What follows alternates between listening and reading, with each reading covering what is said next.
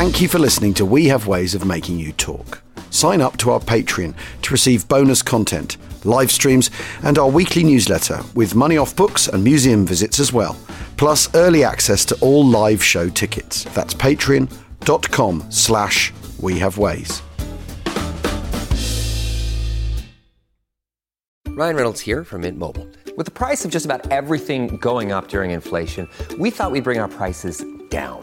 So to help us, we brought in a reverse auctioneer, which is apparently a thing. Mint Mobile Unlimited Premium Wireless. How to get 30, 30, bit to get 30, bit to get 20, 20, 20, bit to get 20, 20, bit to get 15, 15, 15, 15, just $15 a month? Sold! Give it a try at mintmobile.com/switch. $45 up front for 3 months plus taxes and fees. Promo rate for new customers for limited time. Unlimited more than 40 gigabytes per month. Slows full terms at mintmobile.com. This episode is brought to you by Amazon Prime. You know Amazon Prime is not just a shipping subscription, right? It's got everything, including streaming TV and movies on Prime Video. And of course, Prime's fast, free shipping. Go from watching your favorite shows to getting your favorite things. Whatever you're into, it's on Prime. Visit amazon.com/Prime to get more out of whatever you're into.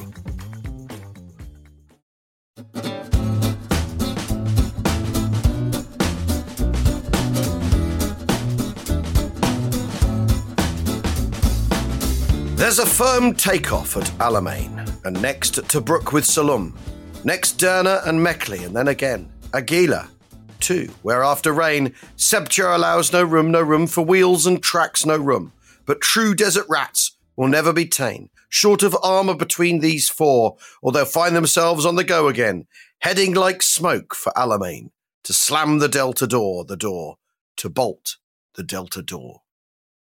That was, of course, the Jebel Stakes, written in 1942 by Francis Tuker, friend of the show, Major General in charge of the 4th Indian Division, summing up in his military doggerel his view of the situation that we are going to discuss in this episode as the first part of our El Alamein series for El Alamein Week. And before we can do Triumph, we've got to do. Let's face it. We've just got to take it on the chin, and we've got to do a little bit of it's disaster. Not going well for that. I mean, 8th Army. Let's you know, if you're writing a history book, 8th Army are very, very helpful in offering a narrative arc, aren't they? Just from first principles to the writer who wants triumph and then disaster, or hubris and then redemption. The British Army's efforts in the desert in 1942 offer everything, don't they? And let's be honest, Jim. Yeah, they absolutely do. Narrative arc. I mean, the situation is this in the last week of June. So that Tobruk falls on the 21st of June, and this is a terrible, terrible humiliation for Britain. It really is. And I've said it before. I'll say it again. For me, it is the nadir of the British Army in the Second World War. In the West. And it's almost the nadir of the British Army in the Second World War, I think. Because I think in the Far East, it's an Indian Army, isn't it, really? But even so, that's a colonial force and, and it's kind of not, it's badly equipped and all the rest of it. You cannot say that 8th Army in May and June 1941 is badly equipped. Yeah. Compared to what it's coming up against. No. Plenty of 3.7-inch heavy anti-aircraft guns that they could use if they wanted to. Well, and it also knows it knows what it knows what it's trying to achieve, and all that sort of stuff. And they've got Grant tanks, which are a match for the kind of very, very, very few Panzer IVs that the Germans have. Yeah. Most of the Italian tanks are much worse than British tanks in terms of troops. They're not in the minority. Yeah. It's bad leadership, bad method, bad motivation. Pretty rotten morale. So from the 3Ms bit, they've just got it all wrong. And one of the difficulties is that 8th Army is a multinational force. It's got South Africans, Australians are in Syria at that particular point. New Zealanders are waiting in the wings, but the South Africans, there's 4th Indian, there's 5th Indian Division, there's the Free French. There's different people, different personalities. No one's really kind of, grip is a big important word in the British Army in the Second World War, and there's no one really gripping the show. And it's made worse by the fact that Churchill is in Washington on a conference at the time when it happens. The previous year they've held out, and suddenly, they've had this huge effort. There's been Crusader in November, December 1941. Then Rommel advances a little bit and takes back some of the gains that the British have made in the Crusader battle. And then there is this humiliating defeat, where on paper, the British absolutely should not have lost. They should have won. They should have smashed the Deutsche Afrika Korps and the Italians and Rommel's Panzer Army. And it's a really bad moment, I think. And there's lots of reasons why. This is, I think, one of those moments where actually things could have gone differently with a little bit more acumen at the top in the 8th Army setup and the British Army. And unfortunately, they don't. And the cost is you then have to sort of start again with 8th Army. And you'd rather not have to go through all that. It does in the end deliver, as we said right at the start, the narrative arc then delivers you this proper victory at the Second Battle of El Alamein. But at this point, I think what's interesting is, because I wrote about Francis Tucker in my book, his analysis is that basically there's no one any good at fighting manoeuvre warfare in the British Army. It's not been encouraged. They're all really good at the desk work and all that sort of thing. But there's basically no one available apart from Auchinleck, no one available to the British Army at this point who's got the head for this situation. And Auchinleck, of course, has been booted upstairs and isn't on the ground for what happens in the run up to Tobruk, because there's a sort of there's a morale paralysis and a command paralysis. And yes, but the morale paralysis comes out of the command paralysis, I think. Yes, I'd agree with that. But once the morale problem has set in, it makes your command problems even more difficult, doesn't it? You've got to. Yes. You can have right people with the right ideas, but basically their ability to persuade anyone of what they're trying to do just gets that much more difficult. And that's what there's this malaise, command and morale level in 8th Army at this point, and basically a tendency to get in your lorry and drive east. Yes, I think so. I think so, but I think it's the failure, the loss of Tobruk. The first big problem is that Auchinleck has this huge command. So Middle East Command goes all the way out to Iran, includes Iran. It is absolutely vast. In terms of sort of geographical distance, there's nothing to equal it in size.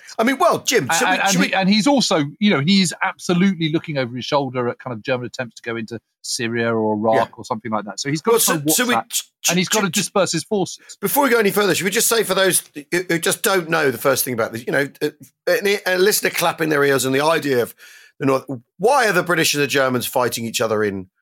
So shall I do a very quick summary? Yeah, why not? Why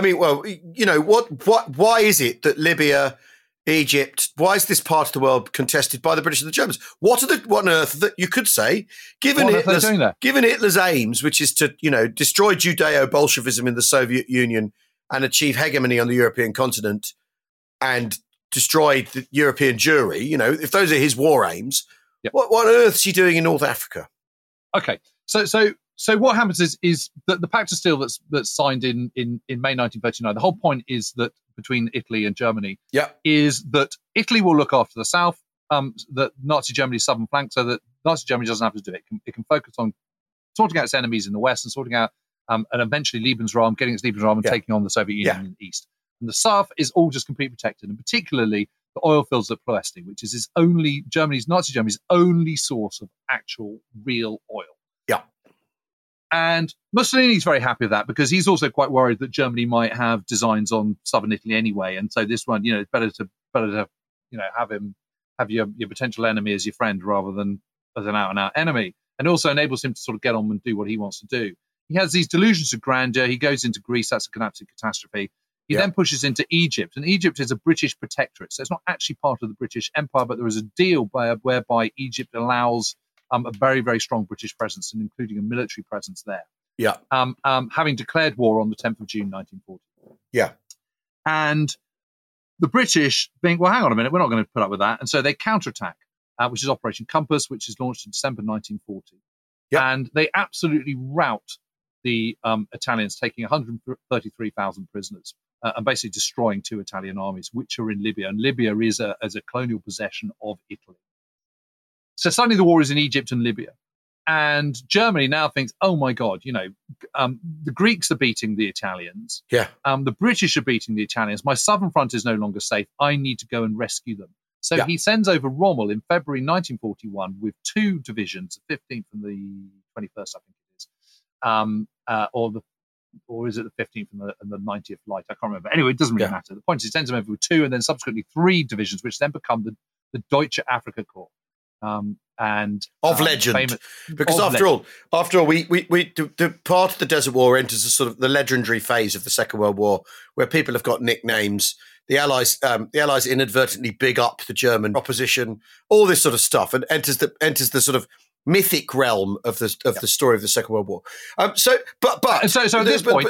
Yeah, go on. But there's a counterpoint to this, which is that the British way of doing war over the last couple of centuries has been to try to get your enemy, your European continental enemy, to come and fight you in places that are easier for you, more convenient for you to fight him than for him to fight you. So this kind of fighting actually suits the British imperial mindset, which is that you get the Germans to do something that's at extreme arm's length from their comfort zone, from where they're able to supply operationally easily. And you, with a great big navy, and after all, sources of soldiers from all over the world, which is after all the point with Eighth Army, is it is a Dominions, UK and Empire formation. With soldiers drawn from the east and from the south and from all over the empire, that actually it fits the British imperial model of fighting the Second World War, or fighting war, full stop. Yeah. You don't mind if the Germans are determined to turn up and waste themselves on you in North Africa. So there is this. So there is there's not an element of convenience, but there's an element of sort of strategic. Dovetailing. I think you can. Dovetailing definitely, and obviously, it's much easier for troops from Australia, New Zealand, South Africa, and India to get to the Middle East than it is to get to Britain. Get them to Britain. Yeah. So that works in Britain's favour. In favour. Now, one thing that's really important to say and say right from the outset is this is not about Middle Eastern oil fields at all. No. Middle Eastern oil fields are not pumping out vast amounts of oil in the way that they do subsequently post-war. The leading oil producers in the world at the time are the United States and Venezuela, the Dutch East Indies, and Baku in Azerbaijan is in the Soviet Union is the third by a little bit of a distance. Yeah. So Middle East is way down. All the Middle East oil fields are doing are supplying oil to the Middle East war effort. Yeah. It's not doing it. So you didn't have it, you wouldn't need it. So it's not crucial for Britain's survival in the war or anything like that. Britain's strategic survival does not depend on Egypt or the Middle East at all. No. It's jolly useful to have it, but it's not dependent on it. Whereas fighting the Germans and getting the Germans to waste them, trip themselves in the desert, dovetails strategically with the British way of looking at things and their ability to do things. So yes, but at the same time, they're hoping to just have to take on the Italians and not the Italians. Yes, of course. Well, of course. But I think what's interesting is because of that, because that's the British attitude to it. The sort of it compounds the sense of disaster. I think for particularly in Westminster, particularly for the arch imperialist himself, Churchill. He knows that this is because Churchill's historic sense is all about. What we call descents, amphibious landings on faraway places. And you'd get the French to fight you the other side of the world. And because you had a better naval capability, you'd get the French basically to wear themselves out in faraway places. And so he's thinking, Churchill's very much thinking in those terms. So when it's not working... his great-great-great-great-great-great-grandfather is John Churchill, the first Duke of... Exactly. So when it's not going well in the desert, and also... The British Army, the Compass is a great success, but as you pointed out, it's just the Italians. Compass is the British fighting, who are hugely outnumbered, and that speaks to actually tactical acumen on the part of the British Army. Although the British Army in 1940 is with a territorial influx in France, the British Army in 1940, late 1940, is a professional army. By 1941, it's a much more conscript army. And by 1942, it's unrecognisable in relation to the army that was around in 1940. Yeah. So that's one of the other things that's gone on in this. But what you do see, yes, you're absolutely right. But what you do see with the Western Desert Force, which is the 36,000 strong force under Dick O'Connor, which routs the Italians in late 1940, beginning of 1941, is most of those are professional soldiers. These are people who've come from India, they've come from wherever, but they are, they're old soldiers. They've been around the block. They're all they're, for the most part, completely motorized as well, which is what the Italians aren't. So they run rings around them. They're very flexible, tactically very flexible as well. And this thing has its roots in 1938. Yes, when Percy Hobart is sent out to galvanise mobile farce, as it's known. When he gets there, good point. And he trains them, and he gets them to some. I mean, what's interesting is some of the bad habits that then go into 8th Army come from then when their radios work, but their radio net to the artillery doesn't work. So Hobart's advice is just push on. If it takes the artillery all day to answer a request for a shoot, you just ought to push on. Yeah, and that's where that's interesting. That some of those things come from some of the inheritance. Yes. Of because mobile, as you say, that this then becomes 8th Army eventually. When is it officially badged 8th Army? I think it's October, late autumn, September, October 1941. Yeah. So I mean, but we'll use 8th Army as a generic term. That's generic term for, the way people use Egypt, but the way people talk about the Africa Corps when it's not always the Africa Corps. It's just simpler. But by 1942, a lot of those people have been killed or injured or moved on. And yes, but we should also just very, very briefly just tell the story, the continuing story. So Rommel comes over. Sorry. So the British have made this huge advance. They've gone through this. They've gone all into Libya. They've got past Tobruk. Then there's this bulge, which includes places like Benghazi, and Sirte, and places like that. Before it kind of the coast levels out again on the kind of run towards Tripoli on the kind of on the western end of Libya. And they've got the whole of this Cyrenaica bulge of Benghazi and Sirte and the rest. And they've pushed on. Rommel then does a small counterattack just at the moment that the Western Desert Force is being depleted of troops because they're being sent over to help in the Greeks against the assault by the Germans. Yes, sort of in a mirror image of the Germans arriving in North Africa, exactly, to prop up one alliance. The Western Desert Force is then stripped of people to prop up another, right? And it's quite interesting. Had maybe Churchill had more foresight, he thought, actually, you know what, we're not doing that. But you can't. But the way he thinks, you can't see that happening. That's a sort of that's an impossible. So it is the same. It is the source of troops for the Western Desert Force is the same source that is then going over to Greece, which is going over to Crete and all the rest of it. And so that is happening in kind of sort of, March, April, May. Yes. Just at the moment where they've done incredibly well in North Africa, and just at the time where Rommel arrives and then counterpunches and pushes them back across a large part of Cyrenaica and then stops. Dick O'Connor is captured. Neame is captured, who is the other senior commander.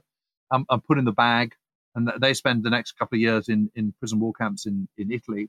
Yeah. Then the British counterattack again in June 1941, Operation Battle Axe in North Africa, whilst at the same time having to put down insurrections in Iraq and then subsequently Iran over the same period, and also fight battles in Syria, which are successful, in cahoots with the Free French against the Vichy French. Yeah. So all this is going on. So there's a lot of draw on those Duke forces in the Middle East. Yeah. And Battle Axe is very limited in its success. It doesn't achieve what it's supposed to do. So they then create a proper army, which is 8th Army, bring in someone else, which is Auchinleck, who's overall Commander-in-Chief of the Middle East. Wavell, who was the previous Commander-in-Chief of the Middle East, is kicked out. They bring in a new 8th Army commander, who is General Cunningham, who's done very well in East Africa, which has also been going on at the same time as well, from the spring onwards, right up until final surrender of the Italians until November 1941, I think. And Crusader is launched, and that is broadly successful. And they managed to relieve Tobruk, which has been under siege since the spring, for 9 months, and push Rommel back again. And then Rommel counterthrusts in January, I think it is, or is it February? Yes, January. Yes, it's sort of it's a reconnaissance, isn't it? And a reconnaissance in force. Yeah, pushes them back, and then there is this kind of standoff for a couple of months where The British have still got Tobruk, and they've created a defensive line about 15 miles to the west, which is known as the Gazala line. And that is the point where Rommel then attacks on May the 26th, and that leads to the rout of 8th Army, which then leads to the fall of Tobruk on the 21st of June. The problem is, go on. Well, it's an incredibly torrid month, that. And yes. And what Rommel's able to do is because 8th Army are dispersed, essentially, and along this line in boxes. Boxes. Even though he's outnumbered, and even though arguably he's outgunned, he's able to deal with each part of 8th Army piecemeal in penny packets, wear them down, destroy them. In a way, it's sort of there's a kind of pattern with this sort of box warfare that then moves to the jungle for the British and is incredibly successful. But the boxes are bigger and have more critical mass and are able to be more resupplied. So we should just describe that the box is a concentration of infantry on the ground, surrounded by vast numbers of wire entanglements and mines. Yeah. And the problem is they're not connected. And then what you do is you have your defensive line, which is sort of, sangers and holes in the ground where your infantry are dug in with machine guns and mortars and all the rest of it. Yeah. Surrounded by mines and wire. And then you have one box, then you have the next box. And these might be separated by a number of miles apart. So they're not really mutually supporting because you've got these minefields and wire entanglements in between. And then what you have is the mobile forces, in this case the 7th Armoured Division, 7th Motor Brigade and all the rest of it, the component part of the 7th Armoured Division, behind, sort of floating around. And they're your mobile reserve. And they're supposed to kind of then exploit points that get attacked and give you that sort of extra motorized firepower. The problem is, and I think Chiku is absolutely right about this, is he says, well, hang on a minute. You've got Tobruk here, which managed to hold out with very, very inferior forces for 9 months against everything that Rommel could fling at it. Why don't you just reinforce Tobruk and create as alliance of Torres Vedras? Because Rommel can't go beyond Tobruk very far without turning to deal with it. Because otherwise you'll break out of Tobruk and cut his supply lines and he'll be isolated. So you just can't. And you say, what is the point of this 40-mile front line, the Gazala line, of boxes separated by distances and your floating reserve? It just makes no sense whatsoever. But even though they do have this line, Rommel cuts through between the bottom of the line and there's a sort of 10-mile gap between them and the Free French of Bir Hakeim, and he cuts him around it and gets him round behind. And he should have been sandwiched. He should have been the jam between two pieces of bread. Yes, because he's properly on the hammer. He is properly in trouble at one point, but the 8th Army just can't bring the pressure to bear that they need to. But also because they're not decisive. They flap around. Yeah. I mean, it's very interesting. I mean, what Tuka says about that is the extraordinary ambivalence of our commanders and their inability to seize upon the occasion can only have been due to the training they've been given, and especially to that given at our staff college in England, where the occluding clouds of 1418 hung over the teaching and settled damply on all original thought. Gideon and Scipio Africanus would have had a thin time, is what he says about But and he says later on, excellent staff officers emerged, men capable of the highest efficiency, exemplified by such great projects as Overlord. But there inevitably came forth astonishing few capable fighting commanders for a war of manoeuvre. And that is what exemplifies the Desert War. It's a war of manoeuvre. We're going to be back in a second. We're going to take a break right now.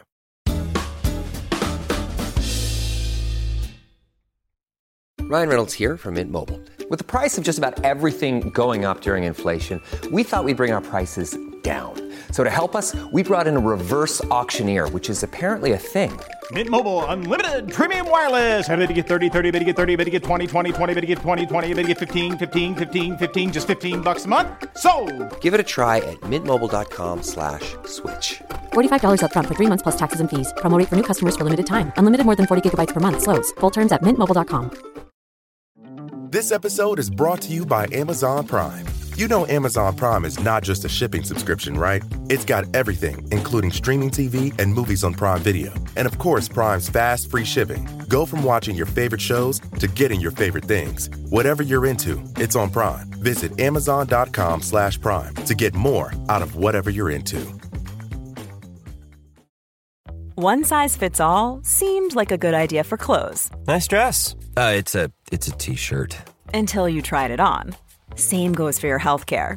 That's why United Healthcare offers a variety of flexible, budget-friendly coverage for medical, vision, dental, and more. So whether you're between jobs, coming off a parent's plan, or even missed open enrollment, you can find the plan that fits you best. Find out more about United Healthcare coverage at uh1.com. That's uh1.com.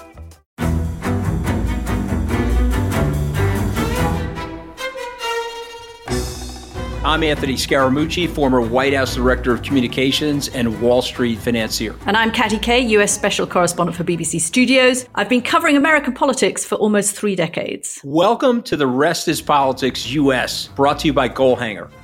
Go on, tell us, were those donations you made, like Obama in 2008, was that idealism? Were you hoping to get something out of these campaigns that would serve your own business interests, for example? So I think this will either make this podcast incredibly successful, Katty, or people will be horrified and they'll shut it off right now because I'm going to be very real with you. The Obama donation, I had gone to law school with President Obama. We were not classmates. I was a few years ahead of him. It was 2007. He was then Senator Obama. I had a check in my breast pocket. I went over to the senator. I said, Senator, you and I didn't really know each other in law school, but I'm about to hand you a big check. Can I lie to my friends and tell them that you and I knew each other in law school? Well, Obama looks at me, had the best smile in American politics since Jack Kennedy. Forever. Yeah, he lights up. He looks at me and says, I'll tell you what, if you double the amount of the check, we'll take it back to Hawaii. Okay. And I looked at him. I said, you're done. I had another check in my pocket. I ripped it up. I doubled the amount of the check. And I'm going to tell you right now, I've been to more White House Christmas parties during the Obama administration than the Trump administration. In this pivotal year for the United States, democracy, and world affairs, Britain's biggest podcast, The Rest is Politics, is launching stateside. Uncovering secrets from inside the Biden and Trump inner circles and how they shape the world's most important economy, but also the global economy too. New episodes are released every Friday morning. Just search The Rest is Politics US wherever you get your podcasts.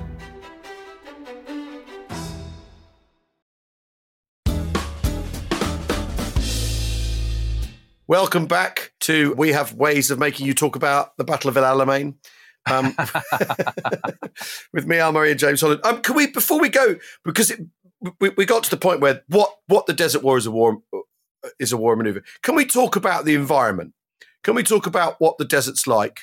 Yes. What it's like being it's like being a soldier in North Africa in 1942, because this is after all, this is a terrain that the British have practiced for, because after all, you know, the Western Desert Force is a thing and they're based in, and you know, the Alexandria, the British, Egypt is a protectorate, isn't it? Yes, it's not. Yeah. It's not officially in the British Empire, but you know, old chap, they're going to do as they're told. And the British Army, of course, has been embroiled in Palestine in the last few years of the 1930s. Doing counterinsurgency and all that sort of stuff, doing his normal job of trying to keep the lid on the empire, basically. And but the desert in 1942. Well, first of all, the topography of the thing it is very interesting. Yes. So it's fascinating, and I've been lucky enough to be out there a few times, and it really is. So along the coast, basically, you're really talking about the coast. Of Libya and of Egypt in the Western Desert. You can go down, you can go further south, but then it sort of descends into kind of sand seas, you know, and the famous dunes and all the rest of it. I mean, I've been to the Siwa Oasis, and it's extraordinary because, you know, you drive, then you suddenly drop off this plateau, which is you've been going along for 120 miles. And suddenly there it is, and it's absolutely as you imagine in the Bourges film. And books, you know, the sort of palm trees and suddenly this sort of splodge of green. And then beyond that, it is the sand dunes that we've all seen in The English Patient and, you know, Tintin novel, you know, Tintin books and all the rest of it. And so it's at the top, though, and particularly along the western end of Egypt and into the kind of entrance of Libya, you've got this huge escarpment which overhangs the sea. and this is the border is the Hellfire Pass around Saloum and about kind of 40 miles from Mersa Matruh. You've got these tiny little ports along the coast, and even at Mersa Matruh, you're coming off the plateau, and there's a long sort of dip that runs down to the port town. It's just like a road off the main road, and there is this one single road that kind of runs along the north of Libya, which is built by the Italians, and also a railway as well. Yes. And the Alamein, for example, is a railway halt along the line. Yes, it's the halt, it's the stop. And so most of the fighting is happening within kind of 25 miles of the coast, and occasionally a bit further deep inland, kind of 40 miles or whatever. But it is this space, and it's a kind of sort of high plateau. And for the most part, it varies between kind of sand and vetch and sort of stony scrub. So it's not complete. It's not just sand. It is stony. And when you look down at the sands, whether you go to whether in Libya or whether you're in Egypt, you look down. Anywhere you go, you'll see little sort of vetch and stuff, little plants all over the place. But you'll also see, you'll pick up a stone and you'll see fossilized shells everywhere. Yeah. Which is interesting. And then you also get these little wadis, you get these little sort of dried riverbeds and stuff. So it might look completely flat, then suddenly it will just drop it might be 3 foot, it might be 6 foot, it might be 10 foot. And there's this little steep little cliffette of sort of sand and stone into which you can put a gun or a mortar pit or infantry or whatever, or hide your 88mm. And that helps because it's very hard to dig in this terrain, isn't it? Very hard to dig in. It's hard, unyielding, dry ground, generally, isn't it? Rocky. Yes. There are places where it's sandy. And of course, the point is there is the impassable desert to the south. Yes. Although in the Second World War, places that get labelled as impassable tend to then get passed through. People are caught with their trousers down by, the Ardennes is impassable. Well, yes. I know it's not. But so essentially there's two ceilings on the battlefield yes. in the desert, and that the drop off into the desert sort of loops down, doesn't it? Curves down south the further west you get. You are kind of you do want to be near the coast because that's where the road and the railway are, and these are your main arteries. But you can go inland and stuff. But I mean, if you're looking on your Google Maps and stuff, and you're looking at Sirte, and then you're looking at Cyrenaica, and then you then look at the Bulge and look at you look at sort of Mersa Matruh, you can see that high plateau. Yeah, you can see it running all along, and that is about 25, 30 miles, something like that. Yeah. And Sidi Barrani and all these sort of places, and Saloum and the Hellfire Pass. It's really pronounced that escarpment at the Hellfire Pass, which then becomes known as Hellfire Pass. I mean, life in the desert is very clean on one level because it's very dry air. It doesn't rain very much. It can get ferociously cold in winter at night. It's very, very cold at night, and night falls like that as well. Yeah. So, 1 minute it's daylight, the next minute it isn't. It's dusk and dawn happen very, very, very quickly, and people are always getting caught out by this because you think it's still darkness, and then suddenly it's dawn. Yeah, just like illuminated. That. Well, and this sort of lack of cover, or it's not a lack of cover so much; it's sort of arbitrary cover, isn't it? The land is quite hard to read, as you say, Jim, because places just dip and drop in unexpected ways. Yeah. This is why 8th Army, and certainly by the end of the year, are doing night attacks, because there's no cover. Because going fighting at night affords you some cover, at least, the cover of darkness, because fighting in daylight, they can see you coming miles off, literally. Yeah. Everyone's expectations about how they're going to fight, and German expectations of how they're going to fight, are also, stood upside down by the terrain, because the terrain forces you into a war of manoeuvre, because you can't hold fast anywhere necessarily, because it's so hard to dig in. This is why the Gazala line is so mystifying. You've got to part of the world where actually what you need to do is be able to manoeuvre, because manoeuvre's really your best option. Yes, but it's also why Tobruk is such a good place to base yourself. And you create lines of Boris redress around it, these defensive rings around it, which are already there from the previous year. But you reinforce them and big them because you've got your backs to sea, which means you can always bring in supplies. So your supply chain is going to be really, really good. Yeah. Come what may, even if you're surrounded. And on the question of supplies, if you're in the Africa Corps and if you're in the 8th Army, who's eating better? Who's got better cigarettes? Who's got more petrol? How's that all squaring off? The Duke forces are getting much better rations, generally speaking. The Italian rations are absolutely despicable. And are terrible because, of course, they're broke and they just don't have enough of anything, and they're really, really bad. Unless you're kind of sort of very wealthy officers and stuff, in which case you can supplement them with greater supplies. But everyone's getting enough to eat. No one's starving. But they're very basic, very repetitive. Lots of hardtack biscuits, lots of things that don't rot. Everything's in tins. It's all made over Primus stoves, all that kind of stuff. You're boiling tea. The British get very, very adept at boiling tea. The Germans get very adept at boiling ersatz coffee, which is sort of ground hazelnuts and all this kind of stuff. And you make tea with a biscuit tin. You put sand in the biscuit tin, or a flimsy, which is a 5-gallon can. You put, and I've done this. It works really. You put sand in it. Put petrol in the sand. Set light to sand. Water boils instantly. Well, pretty much. It's pretty much instantly. And you do it at the drop of a hat. And you put lots of condensed milk and lots of sugar in because and lots of tea leaves, and that hides the sterilization in the water, because it's just the water is completely unpalatable otherwise. Because although the desert itself is clean, men are not. You're given a daily water a ration, but some of that goes to the cookhouse, so that goes into your platoon cooking ration. So you don't get. I can't remember how many pints a day it is, but basically, you wash yourself by. Well, it's up to you, but you start by cleaning your teeth. Yeah. Then you wash behind the ears, armpits, your bum last probably, and then the wastewater goes in the radiator of the van or the truck you're with, because water's absolutely precious. There are flies everywhere. That's not all the time, and not absolutely everywhere, but wherever there has been fighting, there are flies. Yes, yeah. For obvious reasons. So if you're roaming, if you're roaming around in 7 Motor Brigade, for example, you'd probably get, you wouldn't be quite so pestered.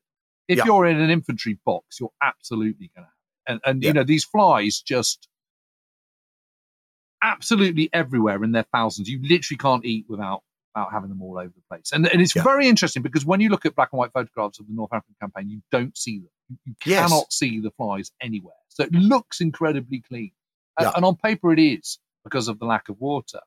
Yeah. But everyone, and I mean everyone, whether they're Italian, whether they're German, whether they're British, or whether they're Duke, whatever they are, they all talk about these flies, and they unquestionably were absolutely appalling. And this is because of the inability to get rid of effluents, because of rotting bodies, of course. Yeah. When you can't dig, dig deep latrines. You can't dig deep latrines. And so it's all those reasons. And these are fundamentals of how you organise yourself in this terrain, aren't they? Is the truth. The other thing is that there aren't very many people about. The reason you're fighting along the North Coast is because the North Coast is the nodal point, because there's one road. There aren't towns with major crossroads that you absolutely need to capture in order to be able to proceed and bring your logistic trail up. They're sort of that they aren't. In the way that we talk about in Italy and in Northwest Europe, essential places you have to capture to open a load of roads. Tobruk is important because it's a port. That's its essence as a nodal point. It's not that it's the next crossroads that takes you to so and so. And there aren't very many people around. There's only like 900,000 people in Libya maximum. 100,000 whom are Italian because it's a colony. You don't have towns to smash up. You don't have villages on hilltops to seize. There's none of that, which then, of course, adds to the idea that, or the aspect that this is a war entirely of motion because of manoeuvre. Because you've got to get to the next settlement, which is and the other thing is and also the other thing is the ground in itself is not important. Yeah, you can, and this is one of the things that they do understand, but they don't understand in quite the same way. Is that sometimes it's better to kind of, you get attacked. It's much better to just pull back. Yeah. And pull back collectively. Yeah. And concede the ground. Yeah. And until you're in a position where you can actually sort of hold a kind of a firm position.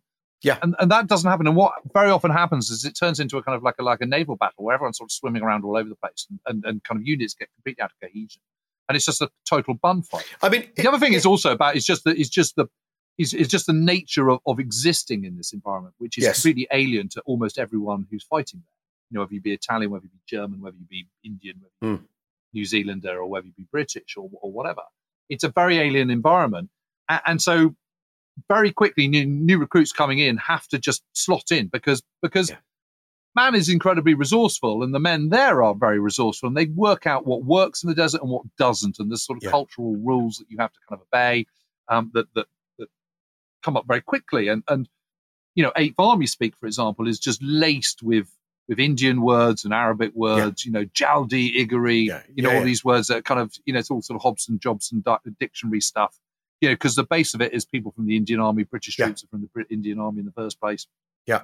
So there's all that kind of stuff. So there's all the lingo that goes in, which inevitably you get wherever you are, but it's peculiar to 8th Army.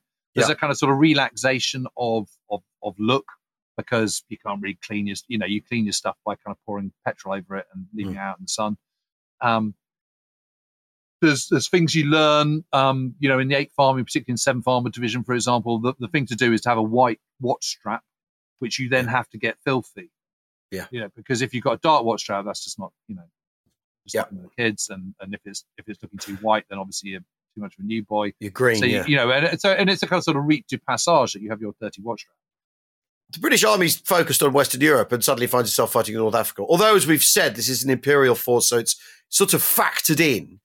I mean, what are dysentery rates like? And, and desert sores? Yeah, desert sores are a big problem. Desert sores are a big problem because there's just not enough antibiotics at this point, and there's just sort of basic cream. And what happens because this is why I always kind of think the British idea of giving everyone shorts is just insane. Yeah, because you're more likely to get scratched, and then you get scratched, and then you get the desert sore. It's a scratch not healing, or a bite not healing. So the more you cover yourself up, the more you're not going to get scratched. So I've never really understood the kind of the short thing, to be perfectly honest. Although obviously it's piping hot and stuff, but sometimes it's cooler to have some light baggy cotton on. Well, and it keeps you from being sunburnt as well. Yeah, all those things. I mean, it is very, very odd, isn't it? Yeah, it's really weird. Is it someone thinking, well, we'll save a yard of cotton yes, it's per that, leg? and it's an old colonial throwback, isn't it? Because in the old days, you can go to hot foreign climes, and it's very controlled. You do your training in the cool parts of the day, and you're not out too much, and you can clean at the end of every day. You're not expecting people to spend weeks on Earth, weeks on at a time up in the blue, as the desert is called. Yeah. I mean, the interesting thing is the people who can pick their uniform in the desert wear trousers. They always do. And it makes good sense. But I'm conscious that we should talk about what happens after Tobruk. I just think sometimes you've really got to talk about what this place is like, and also why you've ended up with this sort of war of manoeuvre. Because I think what's really interesting is that when you look at what happens in Burma in 1942, that there's a sort of the British lack the imagination. They hold on to places rather than try and fight the Japanese, destroy the Japanese. The bit of that mindset is what's going on in the summer of 1942. So the British think we have to hold on to this place rather than defeat the enemy, destroy the enemy where we find him. Because the boxes fail because they're like a territorial attempt to control a battlefield. Right. To control a battlefield that's uniquely suited to manoeuvre warfare. This is the peculiar, all the tank heads who've been spending the 30s going, what we need with tank armies is great big thrusts and cavalry charges equivalent to, and all that sort of thing. They've finally got their sort of literally a sandbox to try this thing in, and yet they get wedded to this idea that they're going to do these boxes that are meant to be mutually supporting but aren't, and can't be, and morale is also rock bottom, and that's how we end up with Tobruk falling on Midsummer's Day, June the 21st, 1942, and we'll be back with another episode of our El Alamein week soon. That was an epic piece of radio DJ linkage right there.